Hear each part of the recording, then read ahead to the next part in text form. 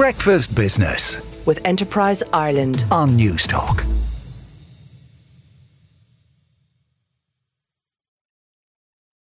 With a possible trade war looming after Britain plans laws to override the Northern Ireland Protocol, the World Trade Organization could soon take centre stage.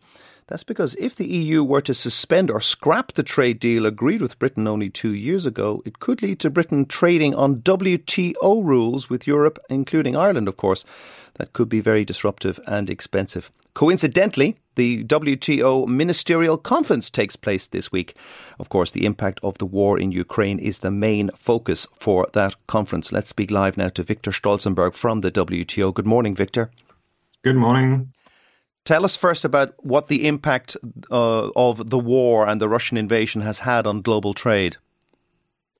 Well, it's obviously hard to see at this stage. Data comes in relatively slow, but our first estimates would be that the impact could go as far as half global trade growth relative to what we expected in October, and bring it down to something around 3% or even 2.5% or lower. What we also see is that there's a major impact on Ukrainian exports and imports, obviously, in grain trade, which is obviously very important for food security, but also with respect to some of the important inputs into the industrial value chains of Europe. Interestingly, for Russia, exports seem to continue to rise, at least in value terms. This has to do a lot, obviously, with rising prices in the energy sector. Rough estimates, because we don't have exact data on this, would suggest that in terms of volume, it has going down. Interestingly, though, obviously, though, imports have gone down for Russia a lot. So we expect that all exports that depend on imports, these are mostly high-tech exports, are likely to go down as well.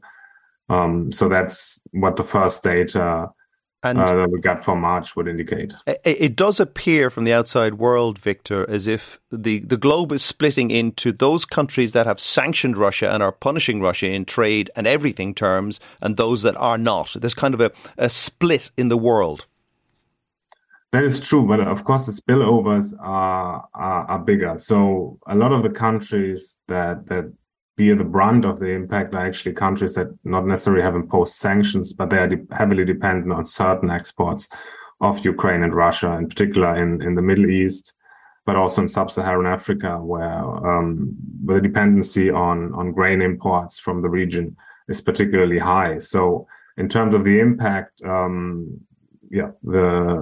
it's much wider than just the sanctioning countries. I mentioned at the start that the Northern Ireland Protocol issue probably wasn't discussed at this ministerial conference, but that hot potato could land in your court literally if there's a major trade dispute between the EU and the UK.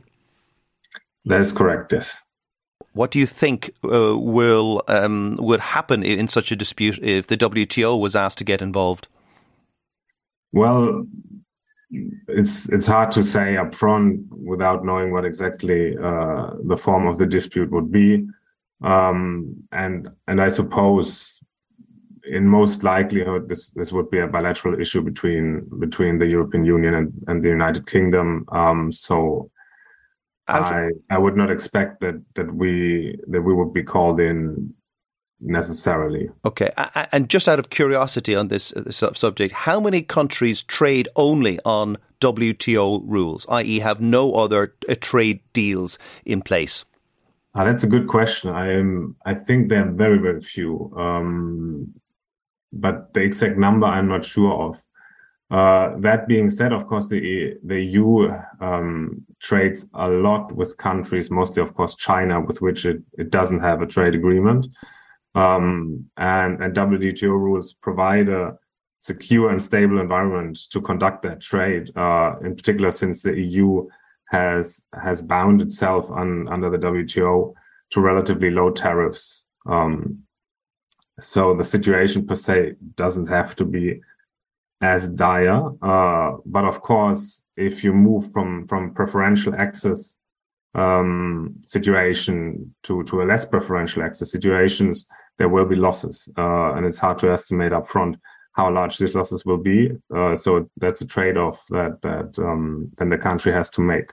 The previous US President Donald Trump was no fan of the WTO and didn't even appoint US representatives to the World Trade Organization.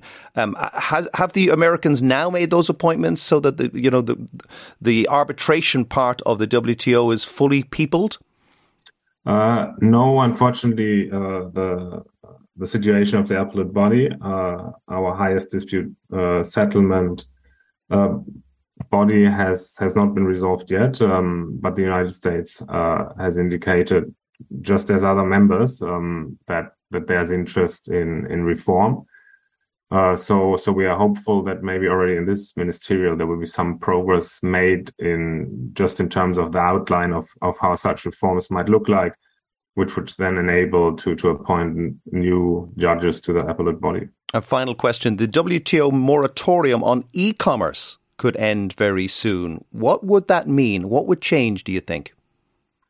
Well, obviously digital trade, not just because of the pandemic, but already before, has taken up a growing share of international trade. So the moratorium is really important in terms of this, in particular for high income countries, such as the UK, but also Ireland, who export a lot of services, which are traded usually digitally.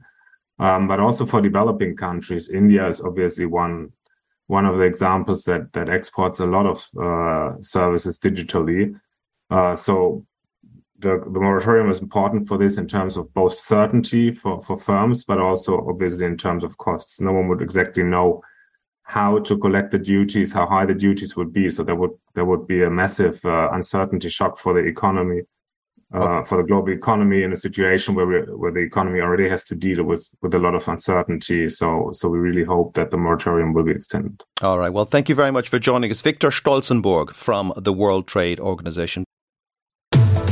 Breakfast Business with Enterprise Ireland on Newstalk.